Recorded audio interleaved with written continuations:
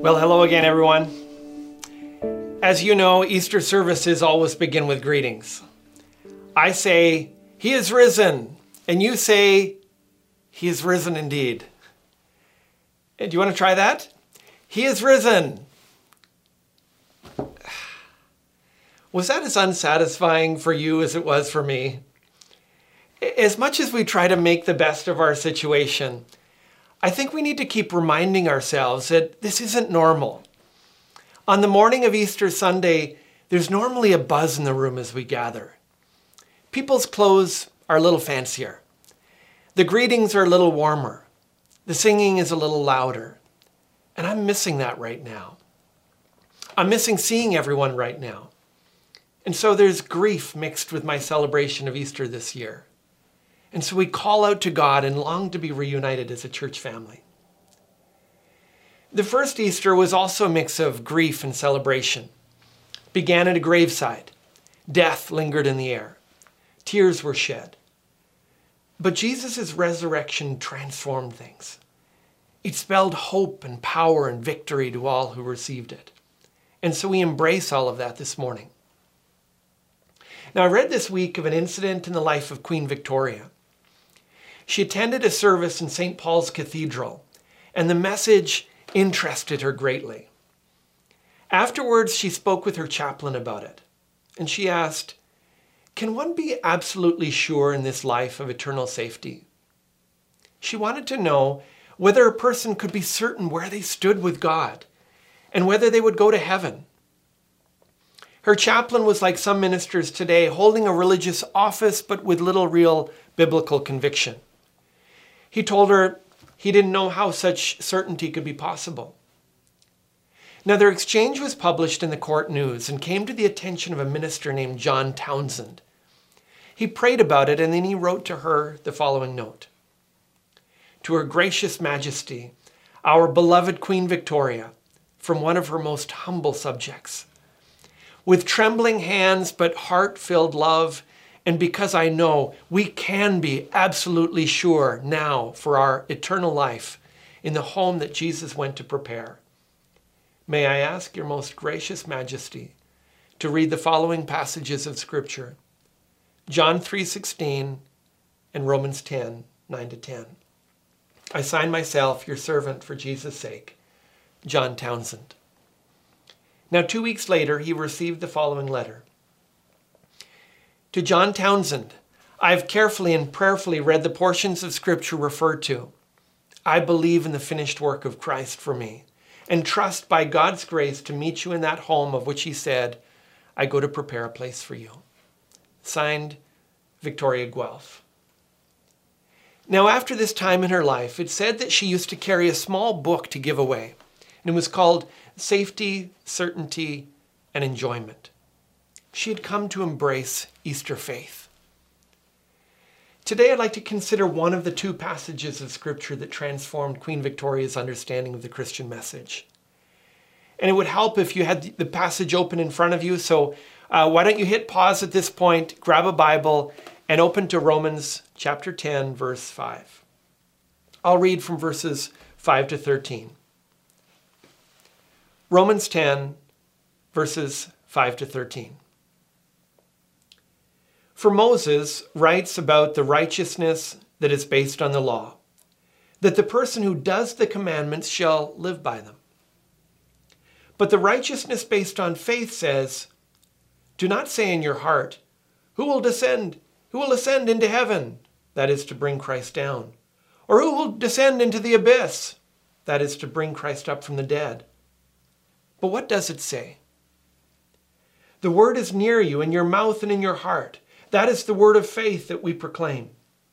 Because if you confess with your mouth that Jesus is Lord, and believe in your heart that God raised him from the dead, you will be saved. For with the heart one confesses and is saved. For with the heart one believes and is justified, and with the mouth one confesses and is saved. For the Scripture says, everyone who believes in him will not be put to shame. For there is no distinction between Jew and Greek, for the same Lord is Lord of all, bestowing his riches on all who call on him. For everyone who calls on the name of the Lord will be saved. This is the Word of God. Now, studying this passage this week, I think I understand why it made such an impact on Queen Victoria, because it compares Easter faith with what I'll call heroic faith, and it shows that only Easter faith can save you.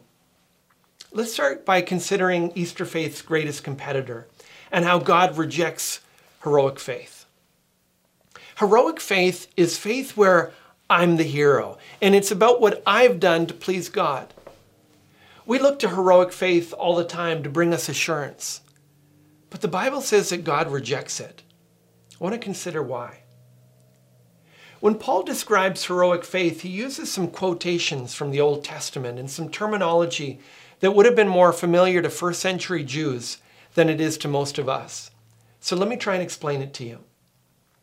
In verse 5, he talks about the righteousness that is based on the law and says that the essence of it is that the person who does the commands shall live by them. It's describing people who read the Ten Commandments and the Bible's teachings and concluded they're accepted by God because of their obedience. But God rejects that faith or hope because none of us has faithfully kept the commands of God. In our hearts, I think that we know that, but it's as if we think that God will grade us on a bell curve. As long as we can point to people who are worse than us, we assume that God won't give us a failing grade. But that's not how God works.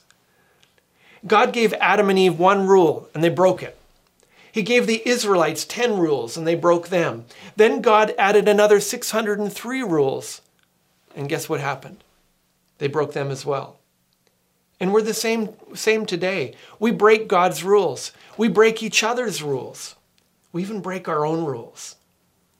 And God's solution is to pardon us on a completely different basis. But the thing is, what we do is come up with a set of rules that we can keep and convince ourselves God must be pleased with us. Verse 3 describes it like this: being ignorant of the righteousness of God and seeking to establish their own, they did not submit to God's righteousness. Now, establishing our own righteousness is what I'm calling heroic faith. Some people's version of righteousness is based on how inclusive they are, or how tolerant they are, how environmentally conscious they are, or how religious they are. Maybe it's how generous they are, or what great parents they are. They establish their own basis of righteousness, and then they judge other people by it. They become the hero of their own religion, and they assume that God's smiling on them. This is what I call heroic faith, and it's a rejection of God. It's an unwillingness to submit to his righteousness, to his standard. Now, to make his point further, Paul quotes from Deuteronomy chapter 30, where Moses says, "Do not say in your heart, who will ascend into heaven, or who will descend into the abyss." He's addressing the tendency of the human heart to try and solve the problem of sin through heroic acts. We feel our distance from God and think, if we try hard enough, we can get to him. We want to climb a mountain and build another Tower of Babel. We'll go into space. We'll test the limits of science. But we want a way of meeting with God where our ego's intact, where we're still the hero of our own story. This is heroic faith, and God rejects it because it's a rejection of him. And in verses 6 and 7, Paul then quotes Deuteronomy chapter 30 with Jesus inserted to show us the craziness of heroic faith thinking. Nobody can ascend to heaven to bring Jesus down or go into the depths to bring him up from the dead. The whole point of the Bible's message is what God did to draw near to us. It's a story of God's profound love for us and coming into our world, not in us heroically reaching him or finding him somehow. My version of heroic faith was thinking that if I worked hard and tried to be a good person, that God would be pleased with me and welcome me into heaven someday. But my heroic faith was a proud faith. It was a faith that denied and overlooked my sin. It was a faith that rejected God and my need for his mercy. Examine your heart for heroic faith, because God rejects it. And it won't give you any of the safety or certainty or enjoyment that Queen Victoria came to know. Now, while God rejects heroic faith, he calls us to Easter faith. He wants us to embrace the message of Jesus' resurrection, to embrace the reality of Easter faith. In contrast to the idea that we reach God by what we do through our own standard of righteousness or finding him in a heroic search. Verse 8 says, the word is near you, in your mouth and in your heart. It's saying that God has put salvation on the bottom shelf. It's accessible to all of us now. Because Jesus has come near and because he has worked salvation for us, our response is simple, unheroic. We have everything we need in our heart and in our mouth. When we get to verse 9, it finally defines what Easter faith really is. It says, if you confess with your mouth that Jesus is Lord and believe in your heart that God raised him from the dead, you will be saved. Now, there's something that we believe and something that we confess. Let's start with what we believe. We're called to believe that God raised Jesus from the dead, called to believe in the Easter miracle. And our salvation hinges on whether we do or not. Do you believe that Jesus, after having died on the cross, physically rose from the grave on the third day, that first Easter morning? This is essential to biblical faith. It's a non-negotiable. You have to believe it. Now, doesn't that strike you as odd that it would be so important to God that we believe this? Why does he care? What's so important about Easter? Faith rooted in Easter is particular. It's a response to God's specific revelation of himself. We don't get to make it up or fill in the blanks. It's also historical. It recognizes that God broke into history at a specific date and time. It's also miraculous. It recognizes that God has done something that humanly couldn't be done. And it's entirely the work of God. There's no heroic faith here. It's all about him.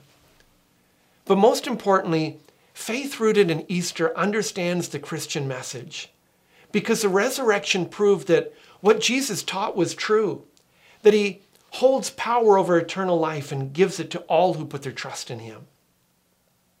If you don't believe in Jesus' resurrection, then you don't believe that he can resurrect you. Now, there are lots of people who reject Easter faith, lots of religions that reject Easter faith. They can't accept the miracle of Jesus' resurrection, and so they ignore the only means of salvation that God has provided for us. Put your faith in the resurrected Jesus. He was raised from the dead to show you that he can raise you from the dead. Now, for most people hearing this message, believing in Easter is the easy part of verse 9. Many of you love Easter.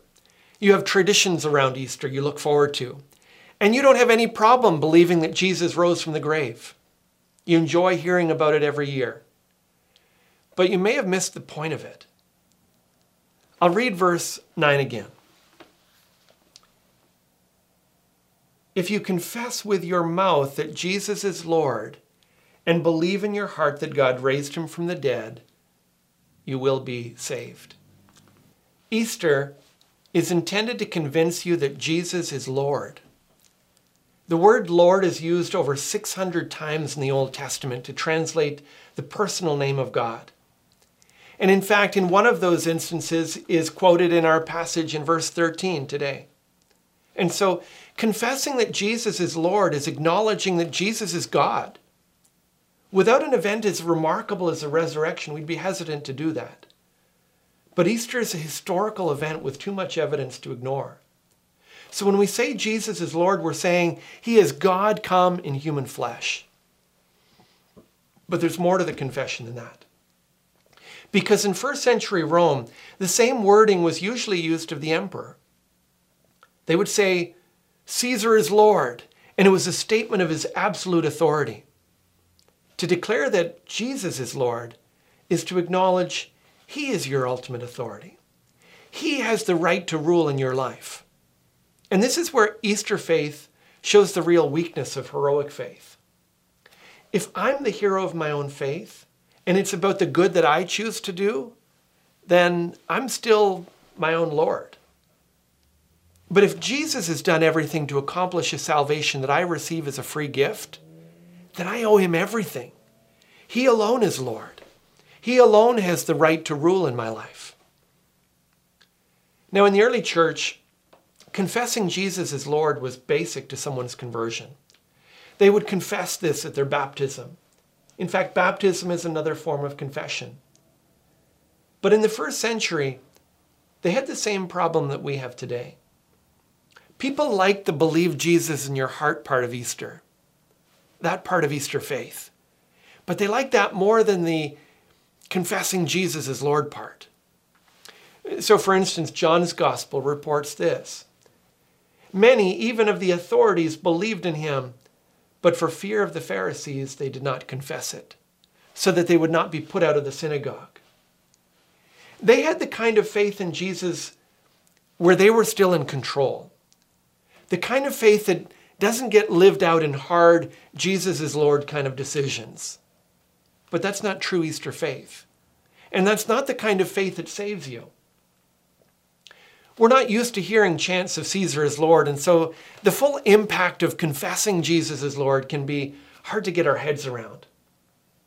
For me, the closest parallel is a driver's seat. I enjoy driving.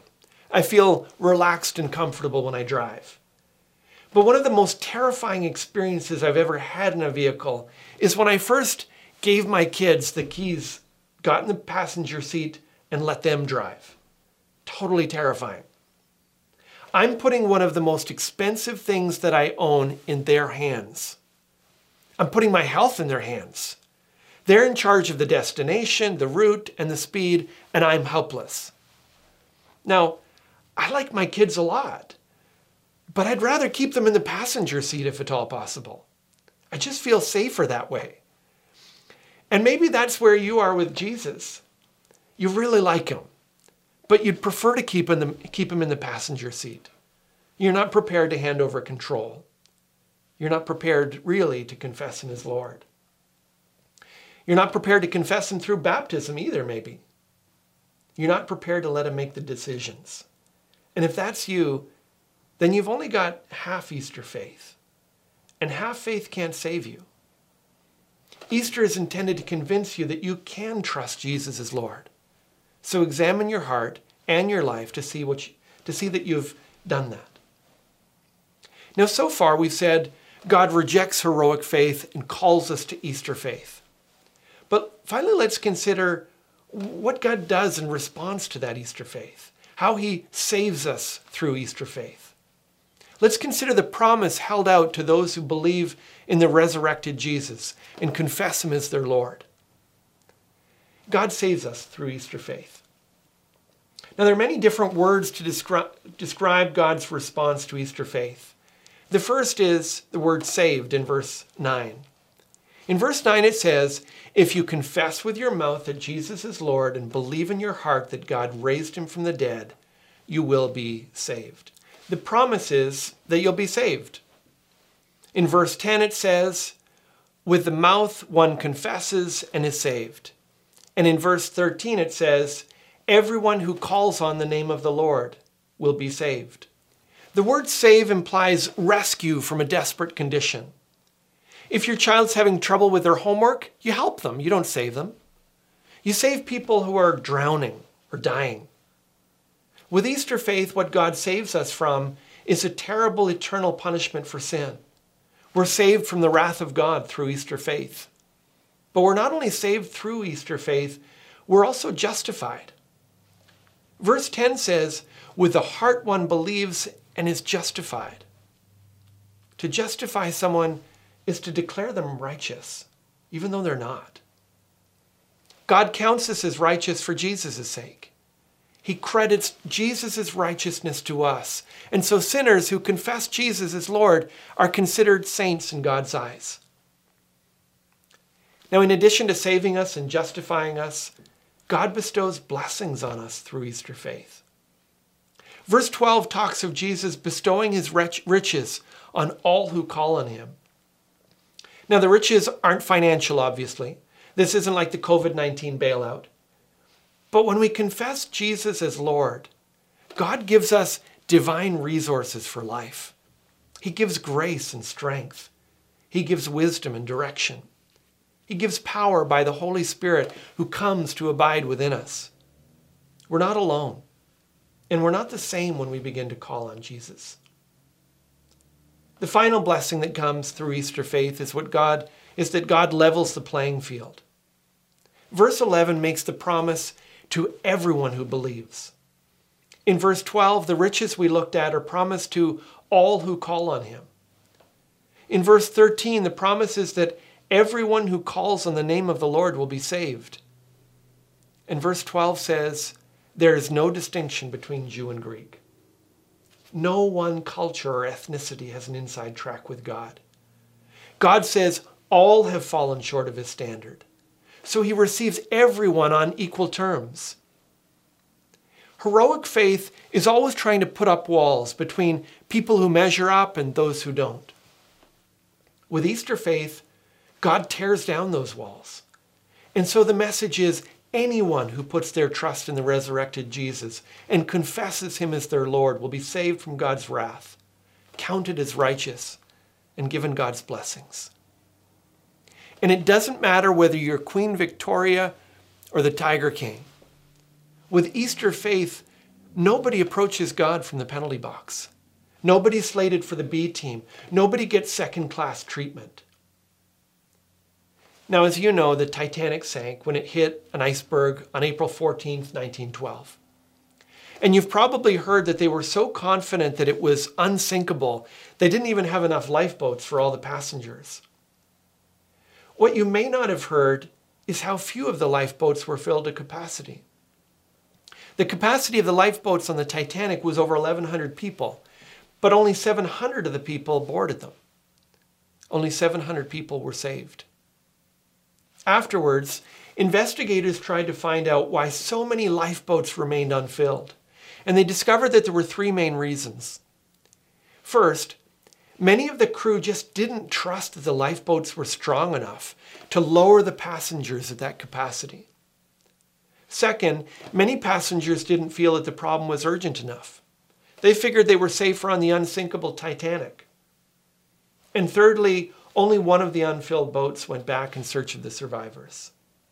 The others were content to praise God that they were spared while they watched hundreds freezing in the open waters before them.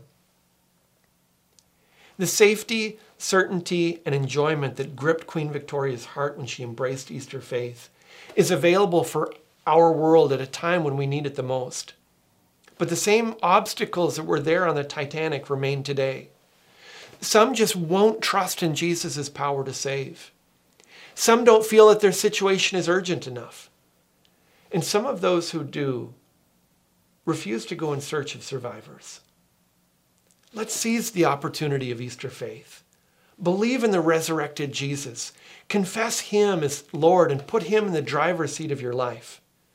And share him with others. Our world needs rescuing now more than ever. Let's pray. Heavenly Father, we thank you for the miracle of Easter. The miracle that Jesus rose from the grave on that third day to show that all who put their trust in him will rise one day as he did. Forgive us for clinging to heroic faith. Forgive us for trying to be the hero of our own religion. Help us to accept the salvation that you hold out. Help us to confess Jesus as our Lord, to put him in the driver's seat. And as we do, Father, give us the courage to share that message with others who desperately need it. For we ask you in Jesus' name, amen. Now, I hope that this message has stirred up Easter faith in you and pointed you to the salvation that we have in Jesus Christ. For more messages of gospel hope, go to www.gracebc.ca. See you next time.